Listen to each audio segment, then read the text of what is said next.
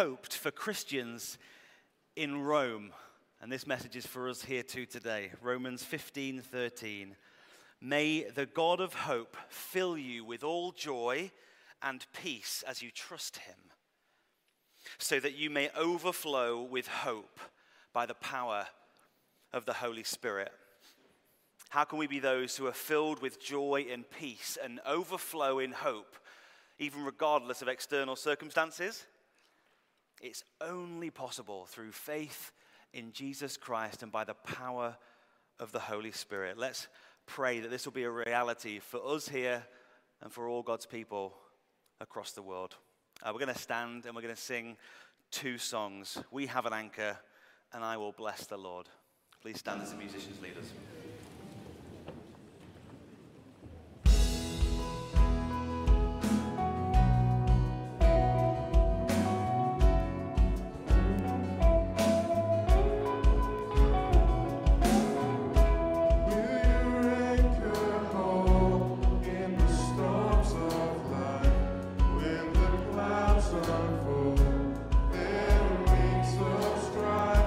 When the strong tides lift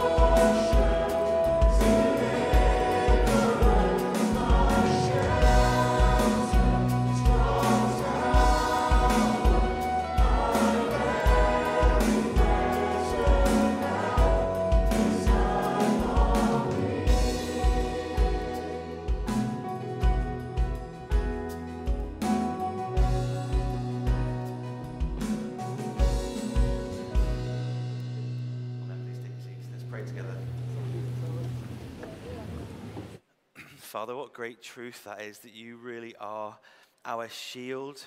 You protect us against the fiery darts of the evil one, that you're our portion. You're our inheritance. You're everything to us. Thank you that you are our defender and our great high tower. We can take refuge in you, Lord. You're our protector. You're good and you're kind. Lord, through faith in Christ and life in you, we have nothing to fear, and we praise you for this great truth. Lord, help our hearts believe it, we pray.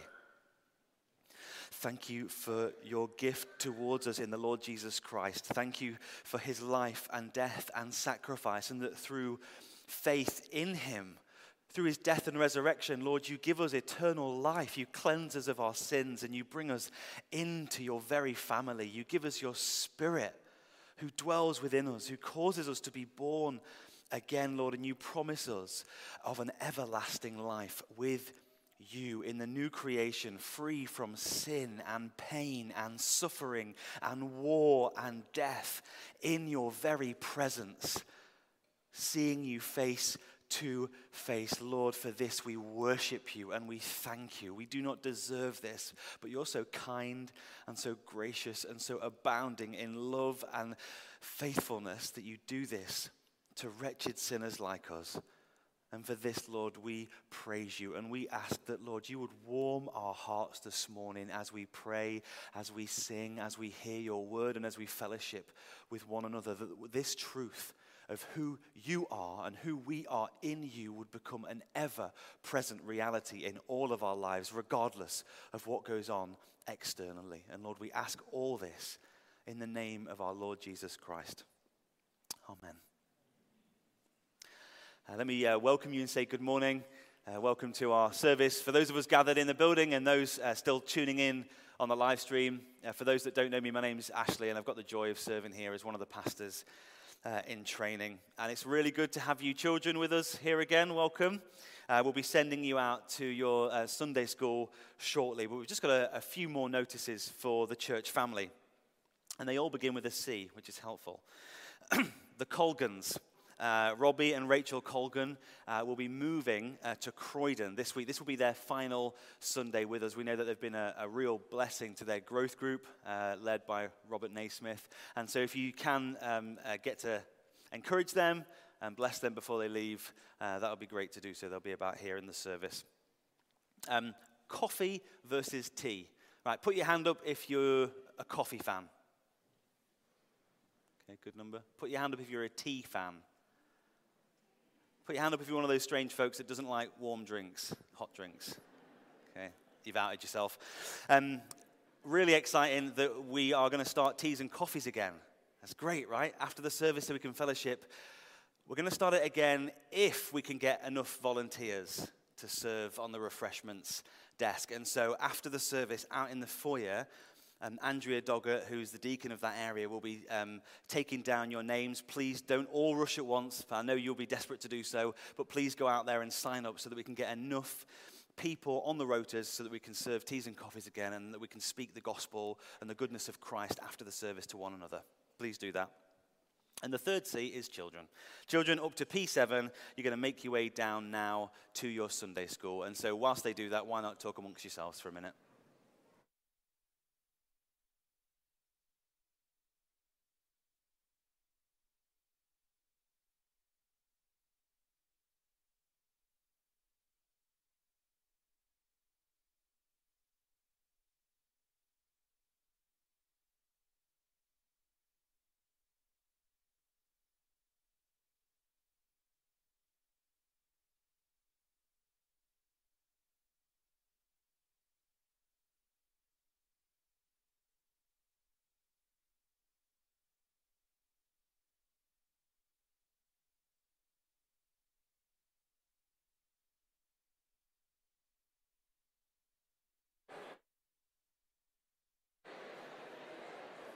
Well, please continue those conversations after the service. For those that might not know, today's a baptism Sunday.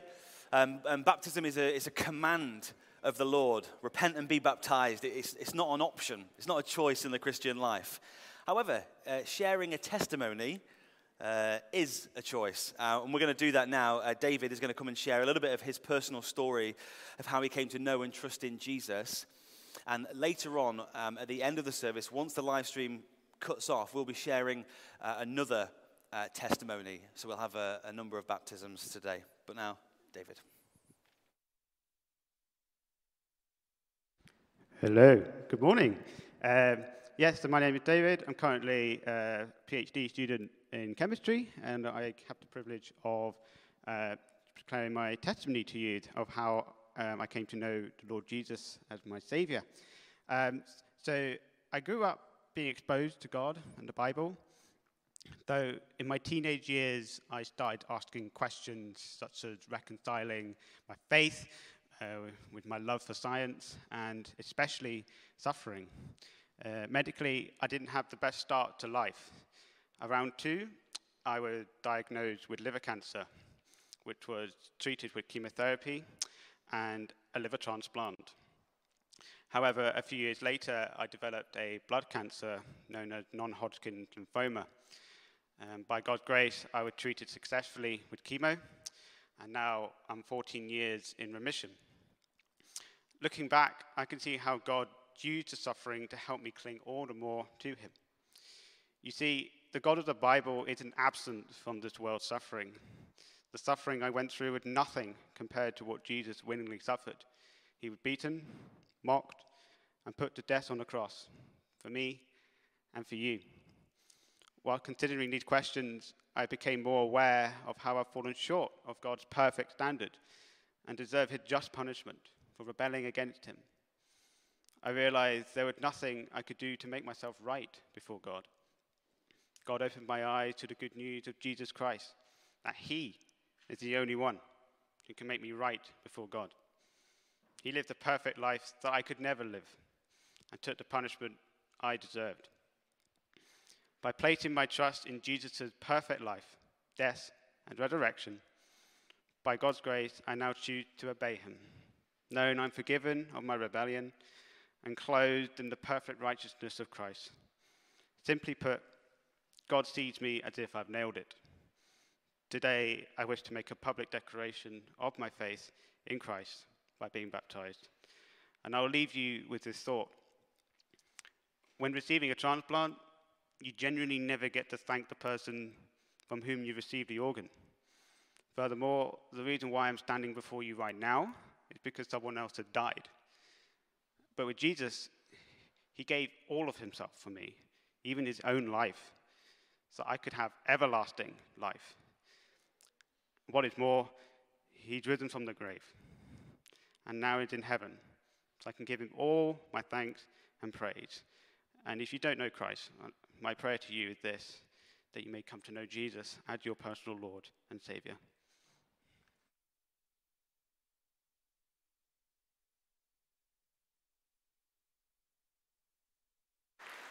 Thanks, David. If you want to speak to him a bit more after the service, no doubt he'd love to speak to you. Right now, we're going to pray. Prayer is an integral part of what we do here. And one of our elders, Colin Rogerson, is going to lead us in a time of pastoral prayer.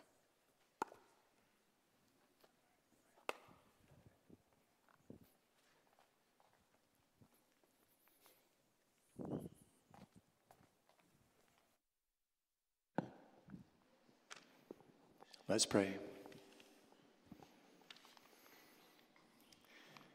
Merciful Lord and Heavenly Father, we come to you now as your family. And as we do so, we are confident that you're fully aware of all our needs, which we have your promise that you will meet everyone. Over these past few weeks, we thank you we've been able to learn what it looks like to be the family of God and the body of Christ on earth. That we do not live the Christian life in our own personal bubble, but we're members one of another, belonging to each other. Lord, help us to love and support one another with brotherly and sisterly affection and in practical ways as we serve you, our Lord, together.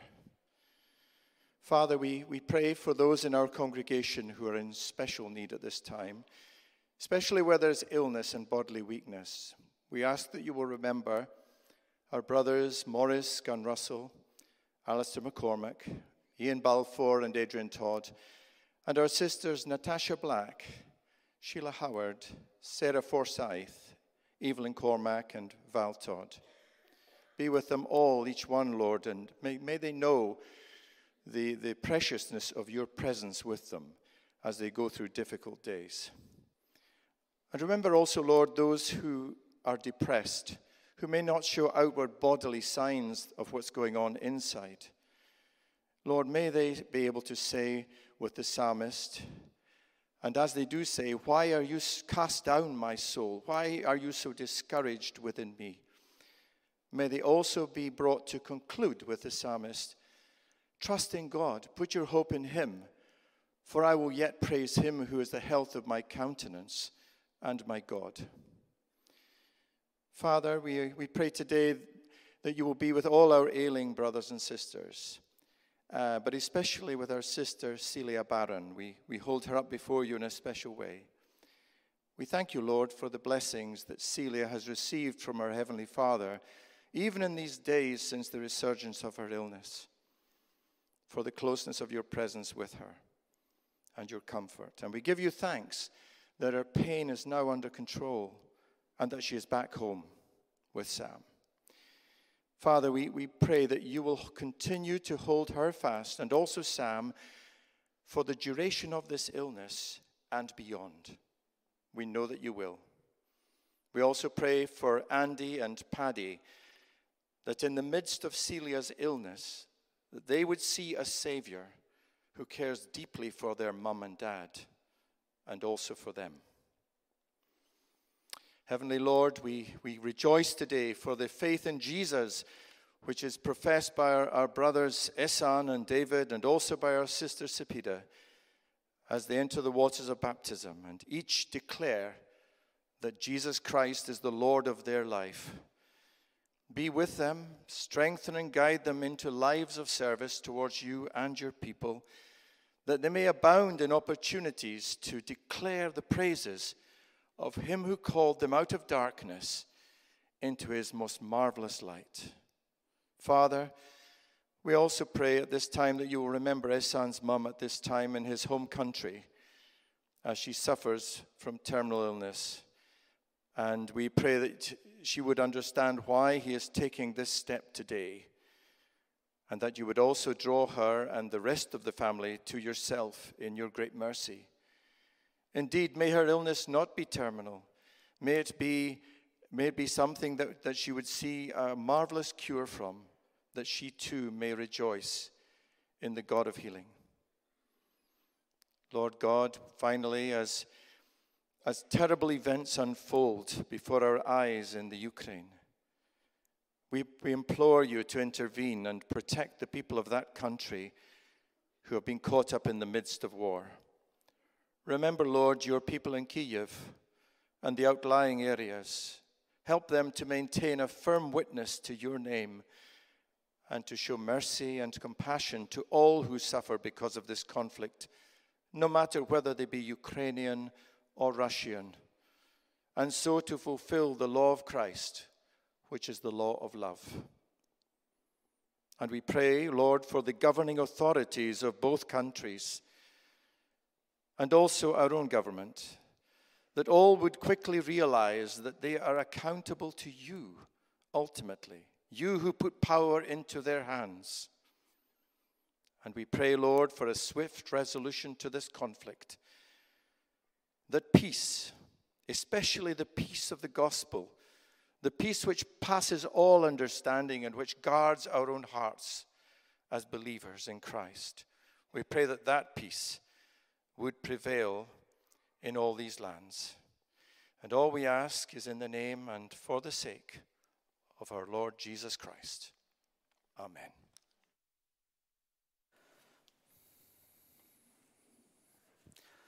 Thanks, Colin. Just before our pastor Paul comes to preach and continue our series in Romans, we're going to read from that book, Romans chapter 13. And David's going to come and read that for us.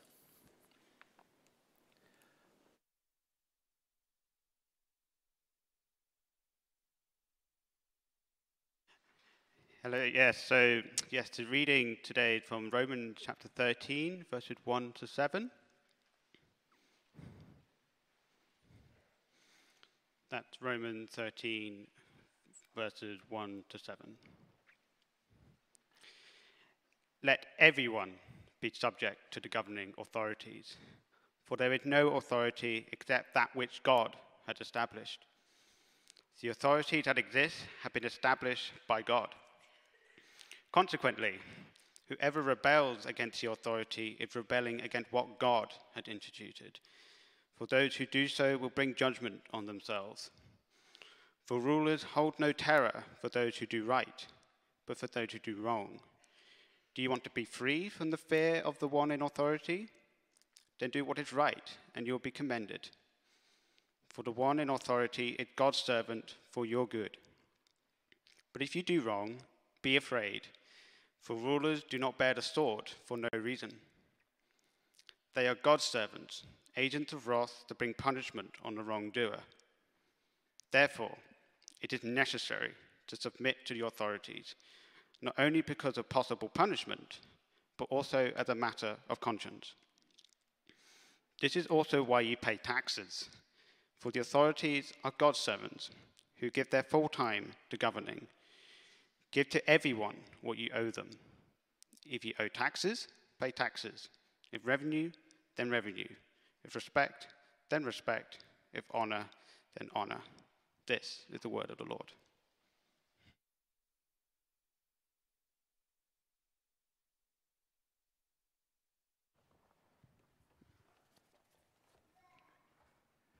Great. Well, let me add my welcome. My name is Paul Rees, and I serve as the lead pastor here at Shark Chapel. And if you're just visiting us today, we've been working through the letter of Romans, and this is the passage that's come up this Sunday. And if you want God to speak to you, why don't you just join in this prayer with an amen at the end. Let's pray. Father, we thank you that we've heard your word to us as it was read. Now, please, by your Spirit, would you illuminate our hearts? Would you help us to think your thoughts after you? Would you give us wise and discerning minds in Christ Jesus as we seek to apply these truths into our lives today? We ask this in his precious name. Amen. Well, the COVID crisis has brought to our attention in the most vivid of ways the question of the relationship between the church and the state. From the 8th of January 2021 until 24th of March, the Scottish Government's COVID lockdown regulations had the effect of imposing a kind of a blanket ban on places of public worship in Scotland. It was a ban on all religious organizations. And for Christians, it meant it was illegal to go to church. As Brent Hayward has written, not since the killing time of 1680 to 1688 has there been such restrictions placed on the church in Scotland. Could the state just flick a switch and shut down the church? Now, Brent represented 27 evangelical ministers to seek a judicial review of the government's decision instructing Janice Scott QC. And the issues that were raised by the QC in summary form were this: did the state realize that it had crossed the line between the secular and the spiritual, that it had gone against the doctrine of the Twa Kingdoms, and I'll come back to this Twa Kingdoms idea at the end, embedded by statute into the Scottish Constitution since the Scottish Reformation, and that a blanket ban on worship was bringing it into struggle with the Article 9 of the European Convention on Human Rights. Well, the QC representing the government argued no, but in his judgment of March 24th, Lord Braid found in favour of the petitioners. He ruled that the regulations had the effect of preventing worship, and to that extent, they did involve a spiritual matter.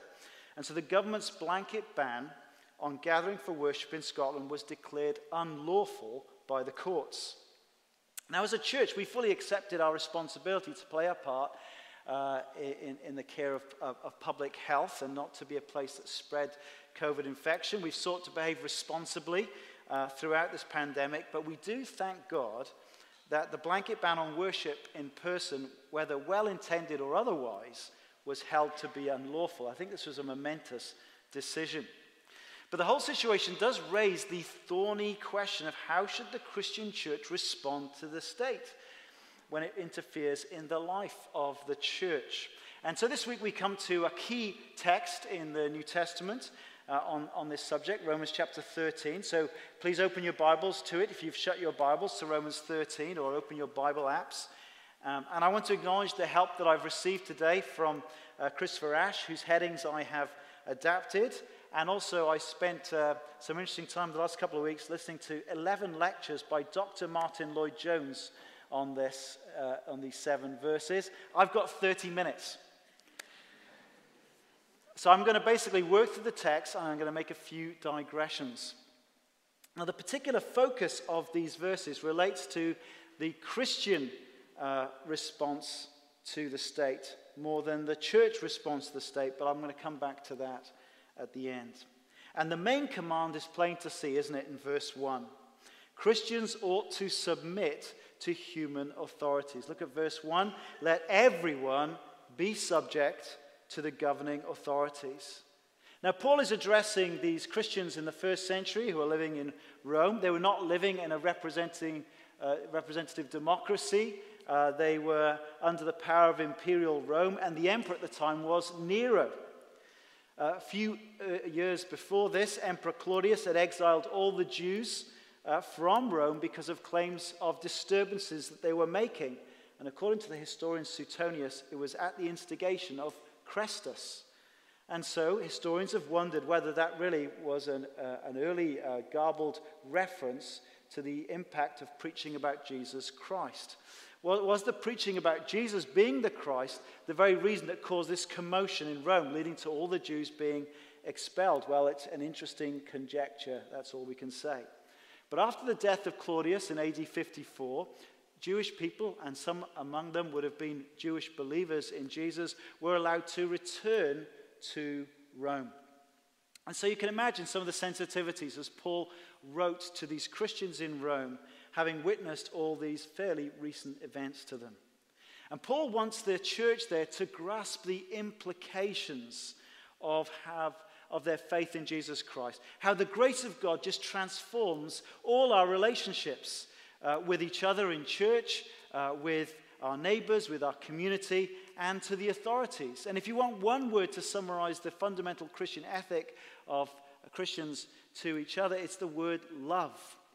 And if you notice, this teaching about the Roman, how we respond to authorities, is wedged between 2 big sections on love. So if you turn back to 12 verse 9, this is this section before. Love must be sincere. Hate what is evil and cling to what is good.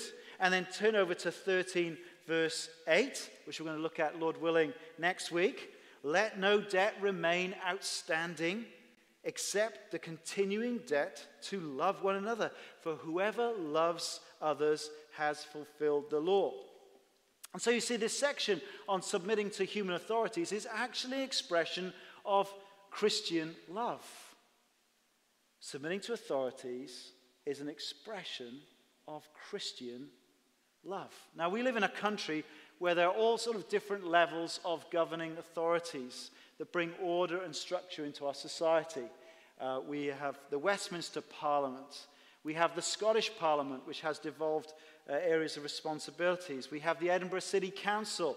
We have the police. We have the Scottish courts. And then in each institution, there are levels of authority. So in schools, pupils are under the authority of teachers, and they to the head teacher. And of course, in every area of professional life, there are governing authorities. In business and in hospitals, you'll see this ordering of structure.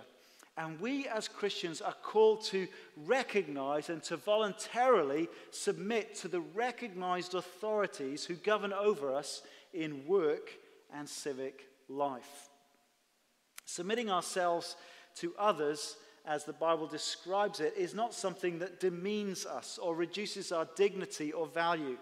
A man is no more valuable if he's exercising loving leadership over his wife, nor less valuable if he's submitting to his church leaders, or if he submits to the policewoman who asks him to pull over in his car because she wants to check a few things with him.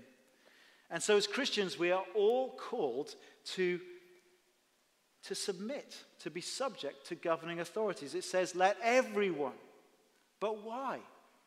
That's the question. Why should we do that?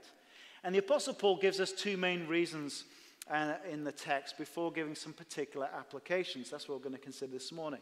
So let me give you reason number one. Christians should submit to governing authorities because God governs the world by governments. And so rebelling against governments is rebelling against God, it says. Look at the second half of verse 1.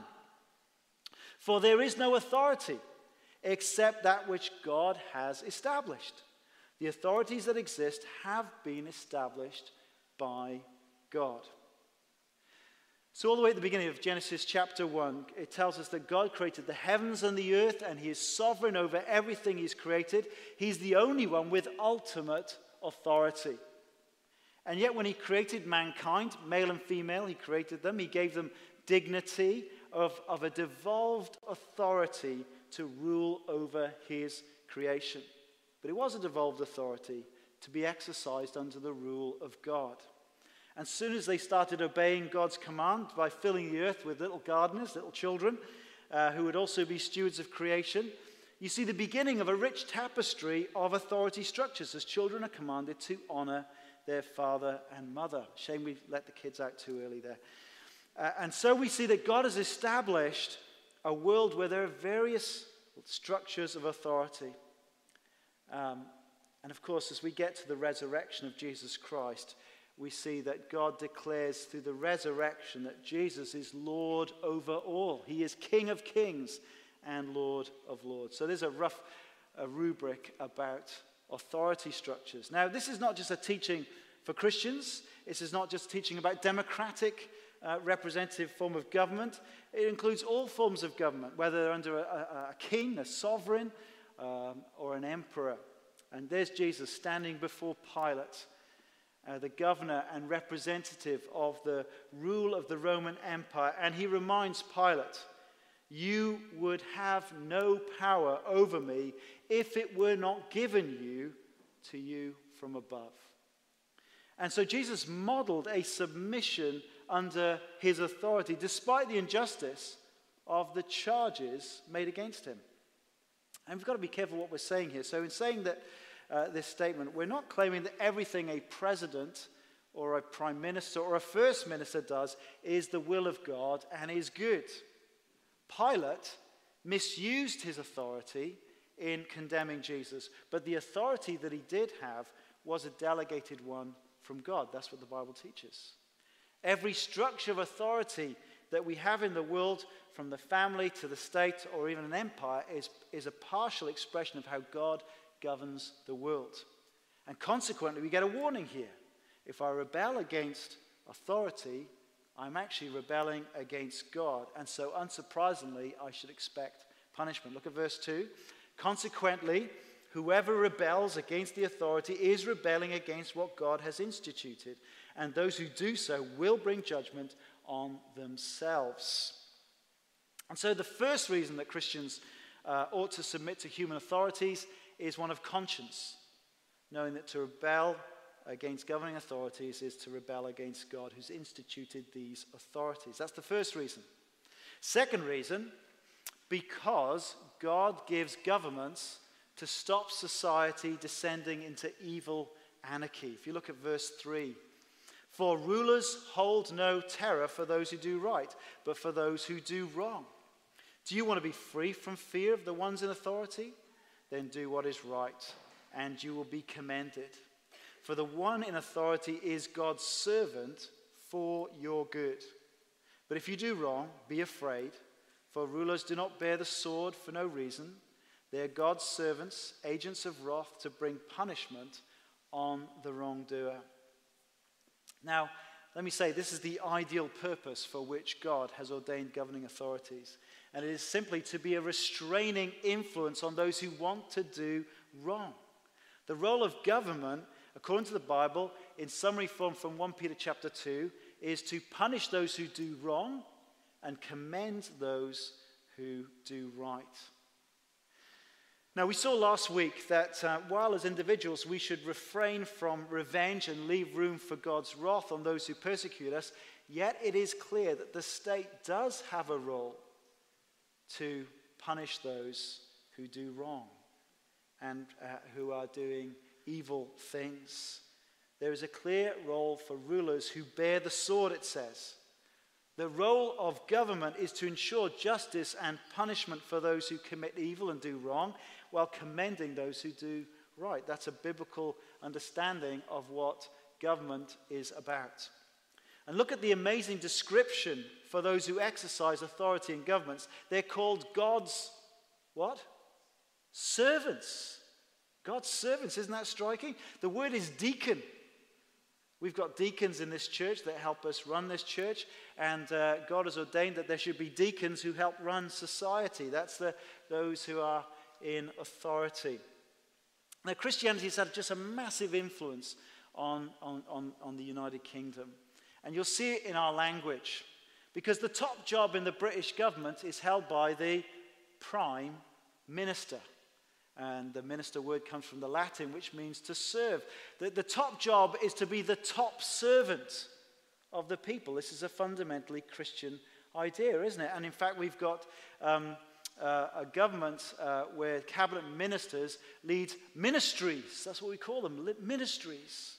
The Ministry of Defense, the Ministry of Foreign Affairs. Their job is to serve the people in regard to these roles. And in Scotland, we even have the first Minister of Scotland.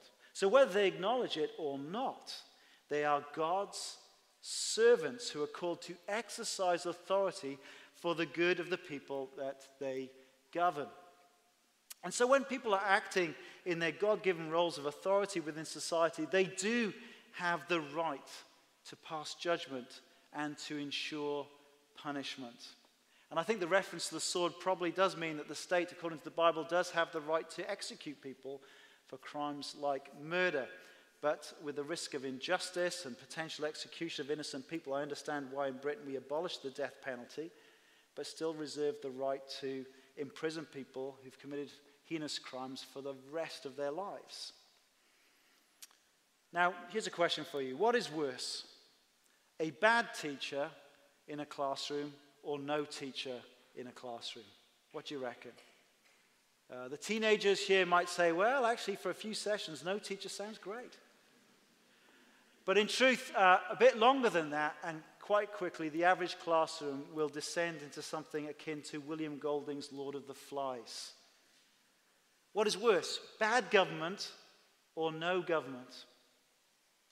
Well, if you've ever watched one of those post-apocalyptic movies where you've got the picture of total breakdown in society, what you know is pictured is not a utopian society, but a fearful anarchy of violence and insecurity. And we only have to go back in history to look what happened in the country of Iraq when Saddam Hussein was toppled from his government and all his government officials were removed. Absolute chaos ensued. And so to live in a country that is governed well is a great blessing, is it not? And we need to step back. At times we kind of get frustrated with some of the policies and decisions made by our governing authorities, but we need to step back sometimes and think, what a blessing to live in a well-governed, peaceful society. I know our friends from Venezuela, when they came over here, they found it delightful that they could travel on a bus and bandits wouldn't come and try and rob them, which is what would happen in Venezuela. And so the Apostle Paul reminds Timothy in his first letter that the vital importance of prayer, that we should petitions and prayers and intercessions and thanksgiving be made for all people, for kings and for all those in authority, that we may live peaceful and quiet lives in all godliness and holiness. This is something that pleases God our Savior, who wants all people to be saved and come to knowledge of the truth. A peaceful society and a well-governed society will actually help the spread of the gospel, people hearing the good news of salvation. And so we should pray for our governing authorities that they govern well, that we have such a peaceful society. And so the second reason we should be submitting to governing authorities is because God gives governments to stop society descending into evil anarchy. It has a restraining role to punish those who do wrong. But I already know what some of you are thinking. You're thinking about the objections. And I want to give a couple of what-ifs that we need to bring in at this point as a digression. What if the state demands that we disobey God? What if the state demands that we disobey God? What if those in authority who ought to submit to God as the supreme authority instead reject God's law and make demands on those that they govern that disobey God's commands? Well, it's clear from Scripture that as Christians, we submit to the authorities as an expression of their delegated authority to God. But actually, it's our submission to God that we're doing as we submit to the authorities. But actually, our ultimate thing is that we're submitting to God. We cannot disobey God because an authority is going haywire underneath it. As far as we're able, we are to be those who respect, to submit to human authorities, but there come times when fear of God is more important than fear of our authority. Civil disobedience becomes a Christian duty in that case. And there's plenty of examples of this in the Bible. When Pharaoh ordered the Hebrew midwives to kill the newborn babes, they feared God and did not obey this evil command of the king of Egypt, it says in Exodus chapter 1. Or think when King Nebuchadnezzar built his golden statue and ordered that everyone should fall down and worship it, or face being thrown into a fiery furnace, the trumpets blew, everyone went down except for Shadrach, Meshach, and Abednego, these Hebrew exiles. They stood and they refused the order of the king to worship this idol, for they could only worship God. King Darius made a decree that for 30 days people should pray to nobody else, no other god or any other person apart from him. And what did Daniel do? Well, quite deliberately, he learned of the decree, he went home, he opened the windows in a very public way, and he prayed to God. And in the New Testament, the Jewish leaders of the people, the Sanhedrin, they commanded the apostles not to speak or teach at all in the name of Jesus. But Peter and John replied, "Which is right in God's eyes, to listen to you or to him? You decide. You be the judges. As for us, we cannot help speaking about what we have seen or heard." It is clear that our primary responsibility is to obey God. Second, what if? What if the state becomes demonic? Revelation 13 is a fascinating alternative view of the state that we have in our Bibles. It's written 30 years after Romans 13. At that time, there was systematic persecution of Christians under the Emperor Domitian. And in Revelation 13, the state is no longer seen as a servant of God, wielding God's authority, but as an ally of the devil, pictured as a red dragon who gives his authority to the state, pictured as a beast coming out to the sea who spoke blasphemies against God and persecuted God's people. What should Christians do if they find themselves living under governing authorities who are totally rebelling against God's revealed will? What should a Christian do when the government is promoting evil and punishing those who do good? Well, that was the situation clearly in Germany under Nazi rule. And in such circumstances, out of fear of God and love for people, some Christians like Dietrich Bonhoeffer, a Lutheran pastor, offered church resistance to Hitler's persecution of Jews. And he, amongst others, planned an attempt to overthrow Hitler himself. And so in extreme circumstances, Christians might well find themselves that they need to be in rebellion against evil authorities and seek to overthrow governments who are not leading for the good of the people. There are times when Christians have come to the judgment that this was the only way forward. But I would say those moments are extreme and rare. Thinking back to what we saw in chapter 12, verse 17, be careful to do what is right in the eyes of everyone. If it is possible, as far as it depends on you, live at peace with everyone, it says. The normal situation is where the state meets its God's given obligations for its citizens, restraining evil and promoting good. So what is expected of the Christian citizen is summarized there in chapter 13 and verse 5. Therefore, it is necessary to submit to authorities, not only because of possible punishment, which was the second reason, but also as a matter of conscience, the first reason. And so, my third point is one of practical application this morning. And it's this, that submission to authority happens in all sorts of ways. So look at verse 6. This is also why you pay taxes. Oh, no. Oh, really? Is this the application? Yes, this is the application. This is also why you pay taxes. For the authorities are God's servants who give their full time to governing. Give to everyone what you owe them. If you owe taxes, pay taxes. If revenue, then revenue. If respect, then respect. If honor, then honor. The blessings of living under good government in a society comes at the cost. It requires people to work full time to enable it to happen, and they deserve to be paid, and they require money to achieve things for society's good. And then, so a very practical way that we show our submission is through paying our taxes. Now, the original word underneath servant here is actually different to the word deacon that's already been used twice in these verses. It's actually the same word used for priestly service in the temple. Quite amazing.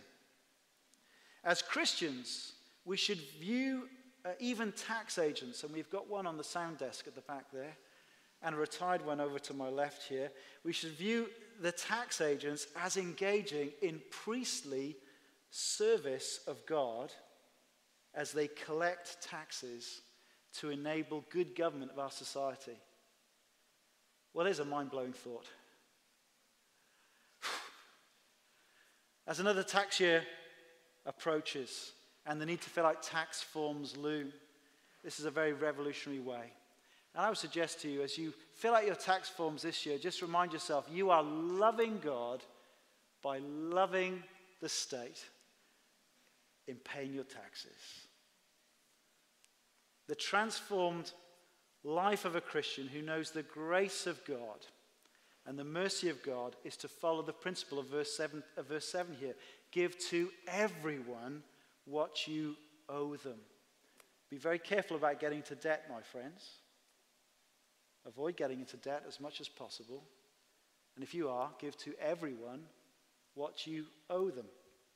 This follows exactly what Jesus taught when he said, give back to Caesar what is Caesar's, and to God what is God's. And the words here, they cover direct taxation as well as indirect taxation, the word revenue. And more generally, we show those in authority proper respect and honor as we deal with those who govern over us. And as we watch the horror of what is happening in Ukraine, and even as we pray for them and pray for our Christian friends in Russia as well, we are reminded of the privilege of living in a democratic, peaceful country where we have regular opportunity to change the government without bloodshed by simply voting. And I would say to us that we should be positively engaging with those in authority. We should not be apathetic. We can vote intelligently. We can make use of writing to the press, the media. We can be in touch with our MSPs and our MPs and our councillors who come for election here in the city. We can seek to engage with them positively and lobby for what is good in our society, for we're part of this society. I'm glad that we've got people in our congregation who've had the courage to stand for council elections and for Holyrood elections, and I'm not sure we've had someone running for Parliament yet, but that would be great, Westminster Parliament. And I think we need Christians in every political party. I don't think there's such a thing as a Christian party. I think we need people in every sort of political party with Christian convictions to work them out in those things. But we need to make sure that party politics does not infect our relationships to each other as a church body. Politics is interesting, it's important, but it's not that important. We're the family of God. We're brothers and sisters in Christ. And Christians ought to submit to human authorities. Now, quickly as I finish, how should churches relate to the state? The church relating to the state. And it would seem to me that the Scottish Reformation did a better job than the English Reformation with regard to this point. In England, they followed the Erastian model, where the monarch was viewed as head of the established church, so that the state was given authority over the affairs of the established church. I don't see anything in the Bible that would encourage an established church in that way, a church of the nation. In Scotland, what was developed at the beginning was this, in the Reformation period, was this idea of the two kingdoms, the twa kingdoms, of the church and the state being two separate entities with two different domains. Neither should seek to rule over the other, but to be in partnership together for the good of the nation. I think that's a pretty good model. There was a famous encounter between Andrew Melville, the Scottish reformer, I can invite the band up, and King James VI in Falkland Palace in the 16th century. So Andrew Melville, the Scottish reformer, King James VI, and I'm not sure that Melville was fully following the command to give respect when he told the king that he was but God's silly vassal. There is twa kingdoms, and twa kingdoms in Scotland. Two kings, two kingdoms in Scotland. As well as King James, there is Christ Jesus, the King of the church, whose subject James VI is, and of whose kingdom he is not a king, nor a lord, nor a head, but a member. What a blessing it is to live in a well-governed nation. But the state is not our ultimate authority. It is Christ Jesus, our Lord, who is bringing in an everlasting kingdom that will never go away. And our hope and our confidence rests in him. So let's stand and express that in the next hymn.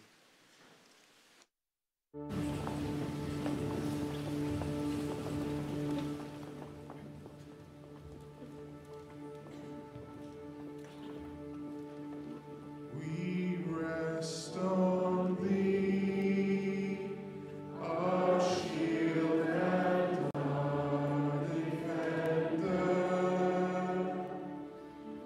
We go not forth alone against the foe. Strong in thy strength, safe in thy saving tender, we rest on thee, and in thy name we go. Strong in thy strength, safe in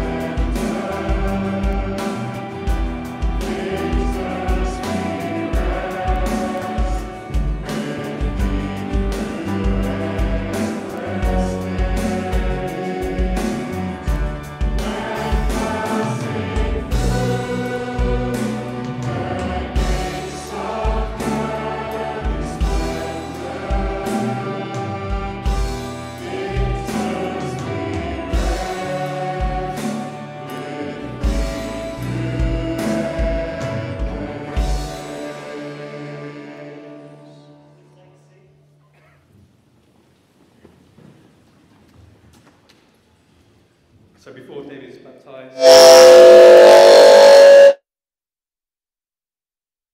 don't think that's me.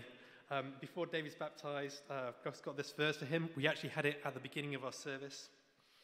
It's this: may the God of hope fill you with all joy and peace as you trusted in him, so that you may overflow with hope by the power of the Holy Spirit. David Kitcat, do you believe in one God, Father, Son, and Holy Spirit, and in obedience to God, do you repent of your sins and confess Jesus Christ as your Saviour and Lord? I do. On your profession of faith in Christ, we baptize you in the name of the Father, the Son, and the Holy Spirit.